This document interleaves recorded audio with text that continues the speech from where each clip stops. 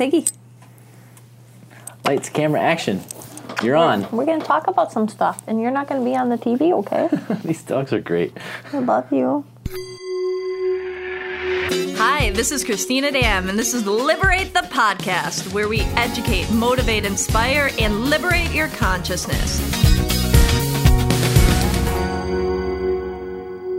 Hi there, welcome to another episode of Liberate the Podcast. Today we have Jeff Bomberger with us. He is an author, a very amazing intuitive, and somebody that is just wanting to spread light, helping people awaken their soul force. So we're going to be talking about his book and a little bit about his journey and so many other things, and you guys know how these podcasts go. We start and we just kind of see because we'll let the conversation carry us. So Jeff, welcome. Nice to meet you. Yeah, nice to meet you as well. Thanks for having me here. Yeah, thanks for being here. So I just wanted to, kind of start out letting people know a little bit about yourself and, maybe we can hear a little bit about what your book is about and what inspired you to write it too. Mm-hmm. Yeah, I mean, my journey with metaphysics and spirituality started pretty young, actually. My dad walked me into a store, not unlike this one, when I was about 12, curious to get tarot readings, and him and I sat down, kind of had our minds blown by what the woman was able to share with us, and that was like the beginning of my journey, really. I found meditation like not long after that. By 14, 15, had a daily meditation practice. Wow, bless your father. I mean, come on, Yeah. Taking you to get a tarot reading at 12? Yeah. And amazing. You know what's cool about it, too? I love to point this out because I think it trumps a lot of, or I should say it trounces a lot of stigmas. Mm-hmm. My dad is like, he's a gas man. He's a football player. I was a football player. So we're talking like masculine stuff. Yeah. And it was my dad who took me into a psychic shop. Yeah, so not like the yoga loving vegan mother. It was right. It was the football playing gas man, Yes. like manly man father. I love that. But I mean it shows that I think that a lot of people have a stereotype about who fits into different molds and different things, and spirituality and energy in our source and our light force knows no conditions or boundaries or stereotypes. It's a vibrational energy, and it's there for all, no matter what, social decree, race, belief system, extracurricular hobbies or passions. It doesn't matter, and even regardless of religion, Mm-hmm. Spirit is spirit. Mm-hmm. So by 14 you were meditating. Yeah. Again, because my journey started then. My dad and my mom were interested in this stuff, so we had the psychic medium John Edward had a tape out at the time, a cassette tape, Unleashing Your Psychic Potential, and that's where I found meditation, energy protection, how to connect with your guides, stuff like that. And that became what is now a lifelong quest for me. And it was a quiet practice. I always like to say it was a quiet practice at first. Like I was bringing through messages, very clear. I was very clairaudient when I was younger. Are you still now? Still am. Okay. Yeah, I still am. It's super strong still. You were like I was once upon a time, and then somehow I.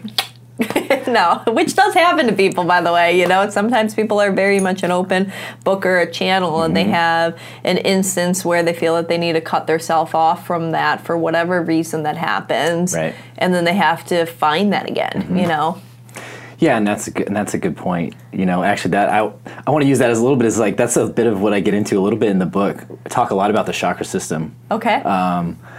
Because I found when I discovered the chakra system and how it was connected to energy and intuition and how the different intuitive senses are really just extensions of the way our chakras metabolize energy, so to speak.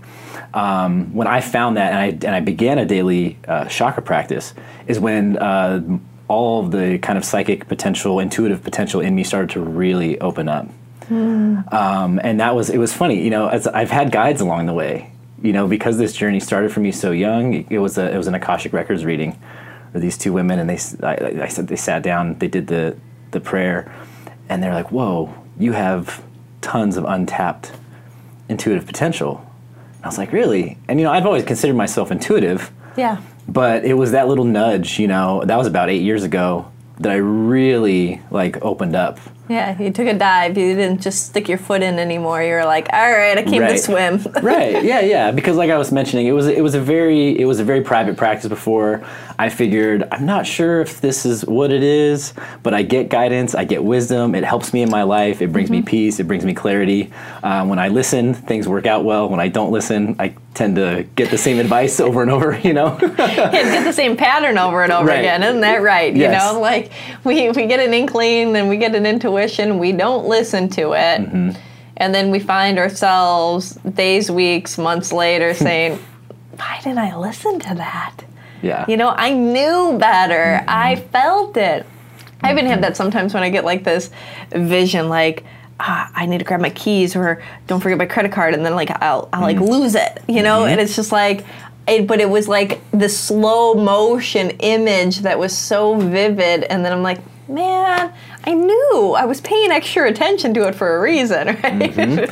Absolutely. And that happens that happens to me all the time too. Yeah. And it was the more I paid attention to it, right? Yeah. The more like, I'm going to start listening.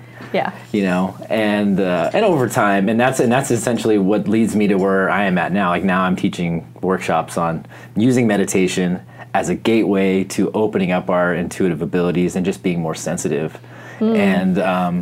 And that comes with a lot of discipline, a lot of practice, and then the big thing is just like trusting, is learning how to trust. I think that's the biggest thing that's come out of this for me, especially as it's morphed and shifted from just like a private practice to doing something that I was called to, work with others and introduce or help facilitate, open up doors and windows for people. Along that whole entire process, the biggest message has really just been to trust, to learning how to trust those subtle cues, those things that emerge. Yeah. Like you said, a slow motion vision, Yeah. Whatever it is that comes through for you. Learning how to trust that stuff and then walk it is when I think we can start to see like real transformation. I like it. Yeah. And so then when did you write your book? Yeah, so I wrote the book at the beginning of 2019. Okay. The story of the reason it came out, I think... Yeah, because I always like to hear that, because, it's a lot of work to sit there and be like, all right, I'm committed to writing this book. And there's normally there's a purpose or a message or a reason behind it, right? That you feel like you want to dedicate all those hours and time and energy to teaching, and essentially. So what was that for you? Yeah, I before I wrote the book, I had been working... I was working on several political campaigns as like a digital content producer. Okay. I did like documentary style filmmaking and content production, some commercial stuff too for these political campaigns. And I was also working with the Homelessness Services nonprofit, who's actually located not far up the street here, PATH, Okay. People Assisting the Homeless. Yeah. I've been working with them for 2.5 years, and I came to the end of the election cycle in 2018. And I just was looking at these issues that were being tackled socially. I was looking at the work that PATH does. It's so important. Alleviating human suffering on the streets, and I just was kind of struck by all this is really important, but if we don't get to the root of it, if we don't kind of get in there and get into the spiritual core of why there is so much suffering in the world, then this is going to be a long process, like of trying to transform from like the top down or from the outside in. So there was a lot of months of my guidance was telling me to get quiet, to sit in tarot. I kept pulling the hermit card, and I just wasn't hermiting enough. I was like, isn't that funny? Like when we get the same card over and over again, and you're like, you resist it so much. You're like, no, I don't want to rest. No, I don't want to hermit. No, I don't want to turn inside. I want to go outside. Or totally, there was always something better to do, or at least there was like, oh, but this project's got to get finished, or well, the election's almost up. After the election, I'll sit down and I'll get quiet, And I was meditating. It's been a discipline for years for me, going back to when I was a teenager, but apparently it wasn't enough. Apparently I needed to slow down and reflect a little more. And I kind of had a pretty gnarly shakeup at the end of the year. It had been a stressful couple years. There was a bit of a fracturing in a relationship that I was in. And I kind of had, for the first time in my life, like a real serious nervous breakdown. And like a full-on panic attack and everything. For someone who's very like in tune and with his body and connected to that, it was weird to have an experience like that, to feel like an uncontrollable kind of breakdown. And that's when I was like, okay, all right, I'll stop. And then literally within days, I started writing and channeling, and like the first draft came out in like 5 weeks. Wow. And stars aligned. I reached out to someone who I knew had just published, and I said, hey, I know you did something, like this thing just like poured out of me. What can I do with it? And she gave me some guidance, and I connected with a friend who was an editor who was in this space. She does intuitive healing and stuff. She was my editor, and she was a huge help because she helped bring a lot of the personal, there's a lot of personal stories in there. There's a lot of personal experience to help kind of contrast the practices and the explorations that we can do, things that might open us up. But it's very much me just opening up my heart and soul, putting it on a platter and be like, hey, here you go. This is what was going on. This is how it helped. Maybe it's helpful to you. Maybe not, but the goal is hopefully it's helpful. Yeah, so it was just kind of like this book that was inspirationally like channeled through you, and as a result, what do you think that the main message or the core of it? You know, I get that, you know, these are things that was helpful for me, that hopefully it's helpful for you, but I mean, what do you hope to get what do you hope readers get from your book? I hope the number one thing is just an increased awareness. Okay. But the other main thing I would say is being inspired to really seek your own truth and your own connection to the soul force, to the life force, to God, the universe, however you frame it. Yeah. Those are the most important things. You know, if you don't connect with my background and my stories and my experiences, if nothing else, I hope that it inspires people to really start to walk that path that we all really truly have to walk down, you know, to really awaken. And when I say increasing awareness, to me, that's the number one thing, because if we're just a little bit more reflective, Socrates says the unexamined life is not worth living. Yeah. You know, if we can get people engaged in that, no matter where you're at on your journey, I think that's a good thing. Yeah. I mean, otherwise you're just going through the motions, and it's like, I was talking to somebody the other day about that. It's like, you know, so many people, they just seem like they're existing, not living. They're just going through motions, but they're not, they don't have a thirst or curiosity to learn or grow or understand their self better, or to learn and expand and experience the world more. And it's like, if you don't have one of those, hopefully you have both of those, but if you don't have one of those, what are you doing here? You know, like, and it's like, you know, but I like the quote that you just said. And so, if you may, if I can ask, could you share a couple of your stories and the different things that are in the book that are these, your ways, your discovery, your findings, you know? Like something that's in there when you said your soul's kind of on a platter in that book. Definitely. You know, the thing that jumps out to me is it gets brought up a few times in the book because it was such a unique experience for me. I'm very lucky, I'm very fortunate. I grew up in a really incredibly loving household. My dad was taking me to get psychic readings at 12, you know? And my mom was meditating at 14. Yeah, like it was really, that's really nice. You know, that's an amazing thing. So some of my lumps in life came a little bit later as I kind of entered the adult world, you know, as a pretty open person, you know, and trusting and loving and caring. And I expected that the world was just going to kind of reflect that back at me when I went out into the world. And, you know, having started my spiritual practice so early, I was in a relationship for about 4.5 years. It did result in a marriage and then a subsequent dissolution of that marriage. But it was an interesting time for me because it was a time when I turned off a lot of this stuff. I wasn't journaling as much. I wasn't channeling as much. I wasn't meditating as much. I felt like I had lost my path because I was kind of like caught up in this spiral whirlwind of a relationship that was, frankly, it was really emotionally and it was emotionally abusive and verbally abusive, and for a sensitive person as well. Yeah, it was tough to see my way out of that. Yeah, it was eventually returning to those things and acknowledging that inner knowing, like, this just doesn't feel right. This behavior isn't okay. This kind of stuff is not all right. I had to really acknowledge that, and that was hard, realizing that it would cause such an upheaval. Yeah. You know? And after that, it was like a catapult. once I made the choice to leave that relationship and to try and heal and to try to reflect on how did this happen? Like, how did I go from over here to like all the way over there?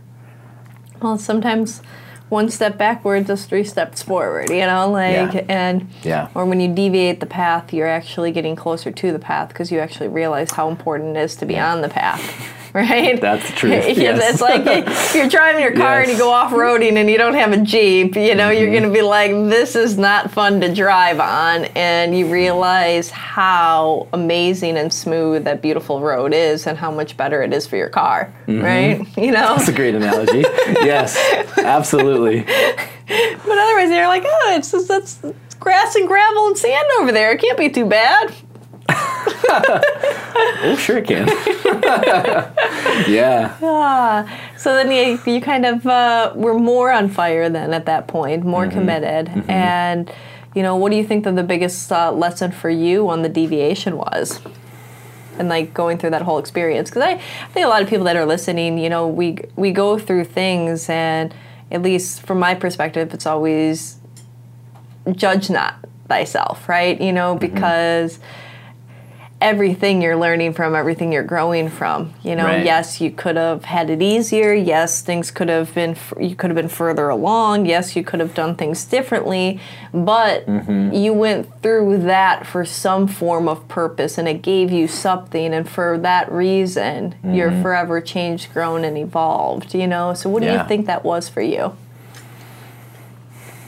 Kind of the lesson? Yeah. The big lesson?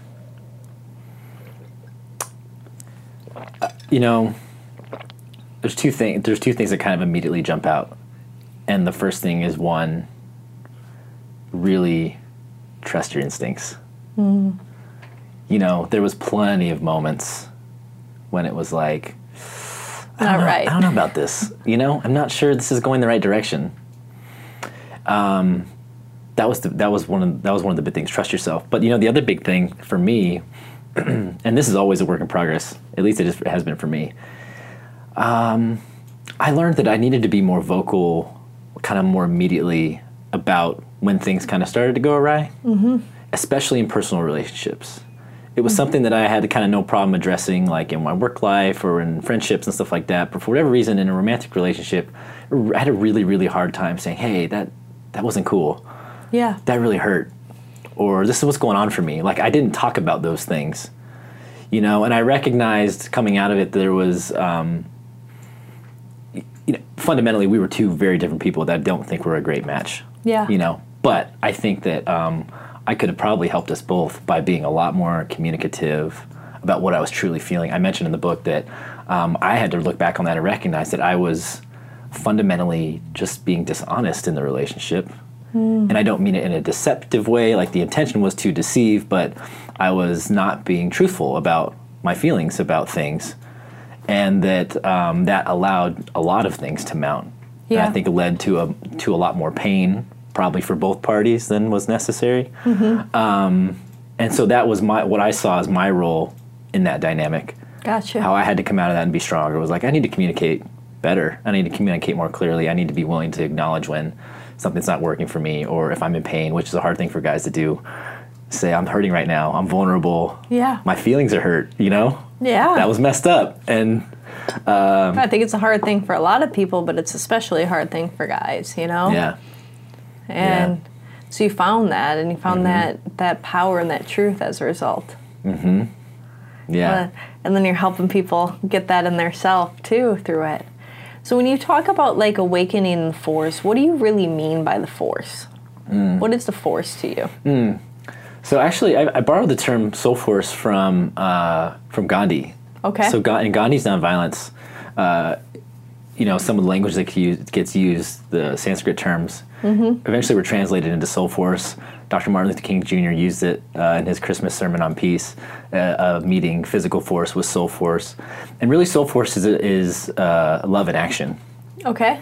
So being both a student of spirituality and of nonviolence, being a very politically engaged person, I'd always thought we had really approached this, we've really approached the concept of nonviolence and the power of nonviolence as our culture from intellectual perspective, and from the perspective of how was Gandhi and King, how were Gandhi and King effective in their ability to move people socially, right?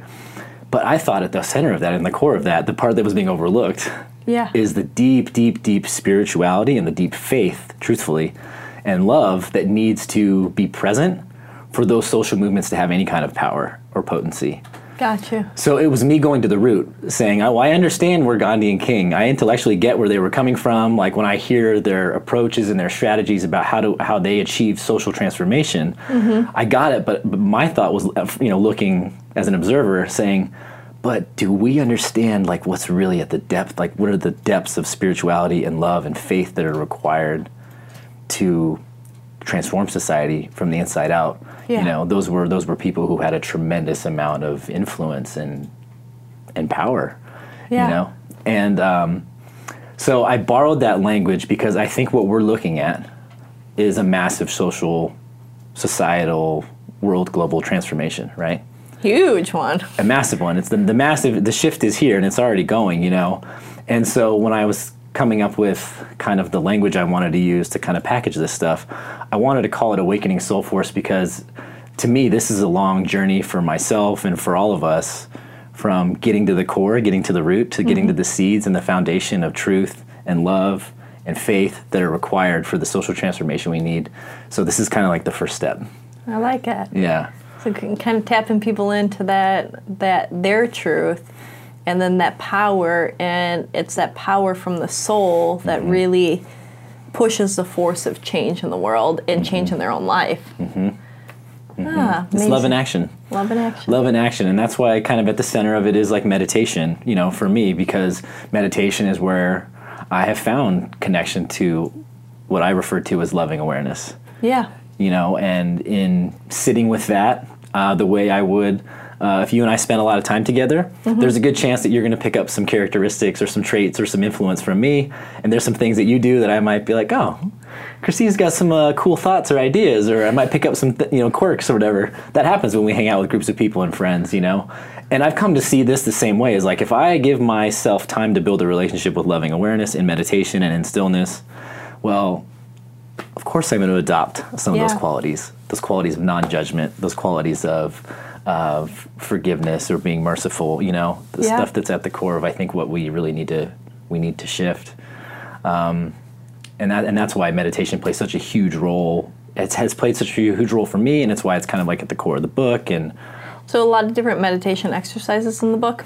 Yeah, a lot of different types of meditation. I really found. I started with John Edwards Tate, which was a lot of visualization stuff, which was really great because I have a really squirrely mind. Okay. I have a super hyperactive brain, and I'm a very visual person, so that worked for me, But when I found like Buddhism in college, and I've like the work of Thich Nhat Hanh and like mindfulness, that had, has played a huge role in my development. So there's mindfulness in here. There's rhythmic breathing, just being conscious of our breath.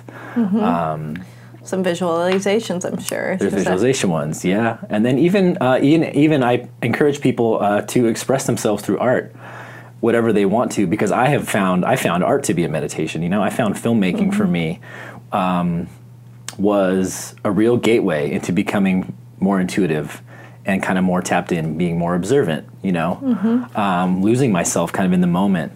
Those are meditations. Yeah. And I think sometimes we get caught up in like, oh, I got to sit cross-legged, in a room. Yeah. But anything that like you lose that sense of. Hey, anytime you go into that zone and you're just perfectly, and so the walking meditation, there could be, cooking can be a meditation, totally. Like going through anything like that. But it is super powerful, and I think that more people need to find that and realize that there is not, I like that you say that there's a whole bunch of different ways to meditate, because I do think that people limit themselves and don't do it because they think that there's a one way for it. It's like kind of when people have a misconception on working out and they think like, oh no, then that means that I have to spend 2 hours at the gym doing this. Well, no, you can play tennis and that can be a workout. You can go for a hike and that can be a workout. You can ride your bike and that can be a workout. You don't need to go to a certain structure and do certain weight reps in order for it to be a workout, right? You know? Yeah. And so it's the same thing for meditation, and it's, you know, kind of just starting to come more broad, you know, because a lot of people have also that misconception of, oh, I had to sit silent for like an hour. Like, or like, come on, I can't even sit silent for 2 seconds. Yeah. And it's like, no, actually, that's like, you know, just such a small sliver of different types of meditation, you know? Yeah. So Absolutely. I really like that you're pointing that out, because I think our tendency to try and provide structure to everything or to put things in a box, it works against what we are, you know? I believe that we are vessels and a channel for the unlimited, you know, source. Absolutely. So it's up to us to discover which way it wants to kind of come on through us. You know, how does it want to express itself through us? But I love that you're pointing out, you know, we don't have to put it in boxes. It doesn't have to be structured. It doesn't have to be overly defined. No, not at all. Yeah. I like that. All right.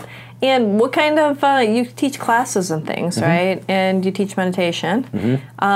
Where can people find you? So you can find stuff on thesoulforce.com. So you'll be able to find all kinds of information. And do you sell copies of your book on there too? Yeah, Okay, you can grab copies on there. Amazon, Barnes & Noble carry the book as well. There's an audiobook version. You can find me on Instagram at @thebomberger. And then I'm going to be here at Liberate, doing the meditation intuition workshop that I call Connecting to the Truth Within.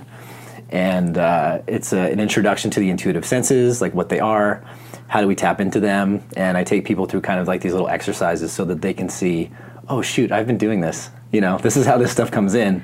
Yeah. And then we do a guided meditation seeking guidance from our higher self. So give people an opportunity to seek information or guidance or healing from their higher self.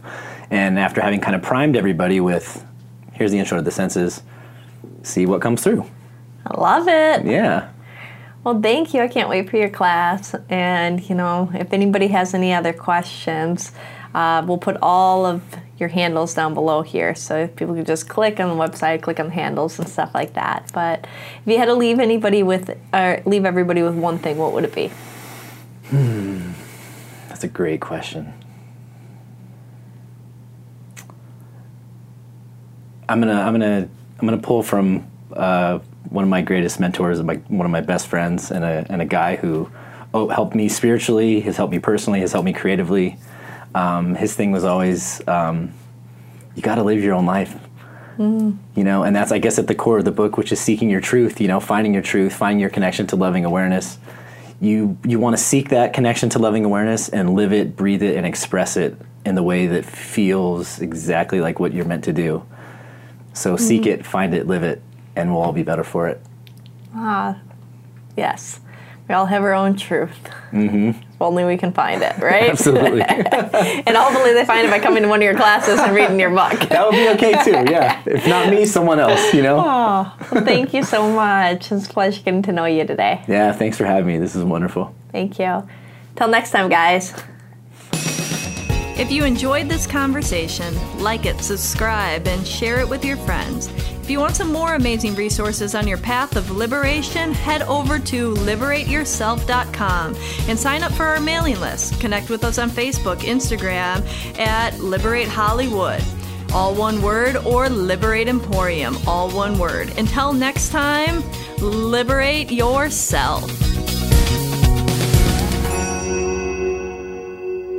Hi, Christina here, founder of Liberate. I wanted to let you know that all of our amazing practitioners, healers, and intuitives are available for remote sessions. And we are continuously adding new classes, workshops, and meditations to serve you every week. Thank you for joining us, and I hope that we can help you liberate yourself.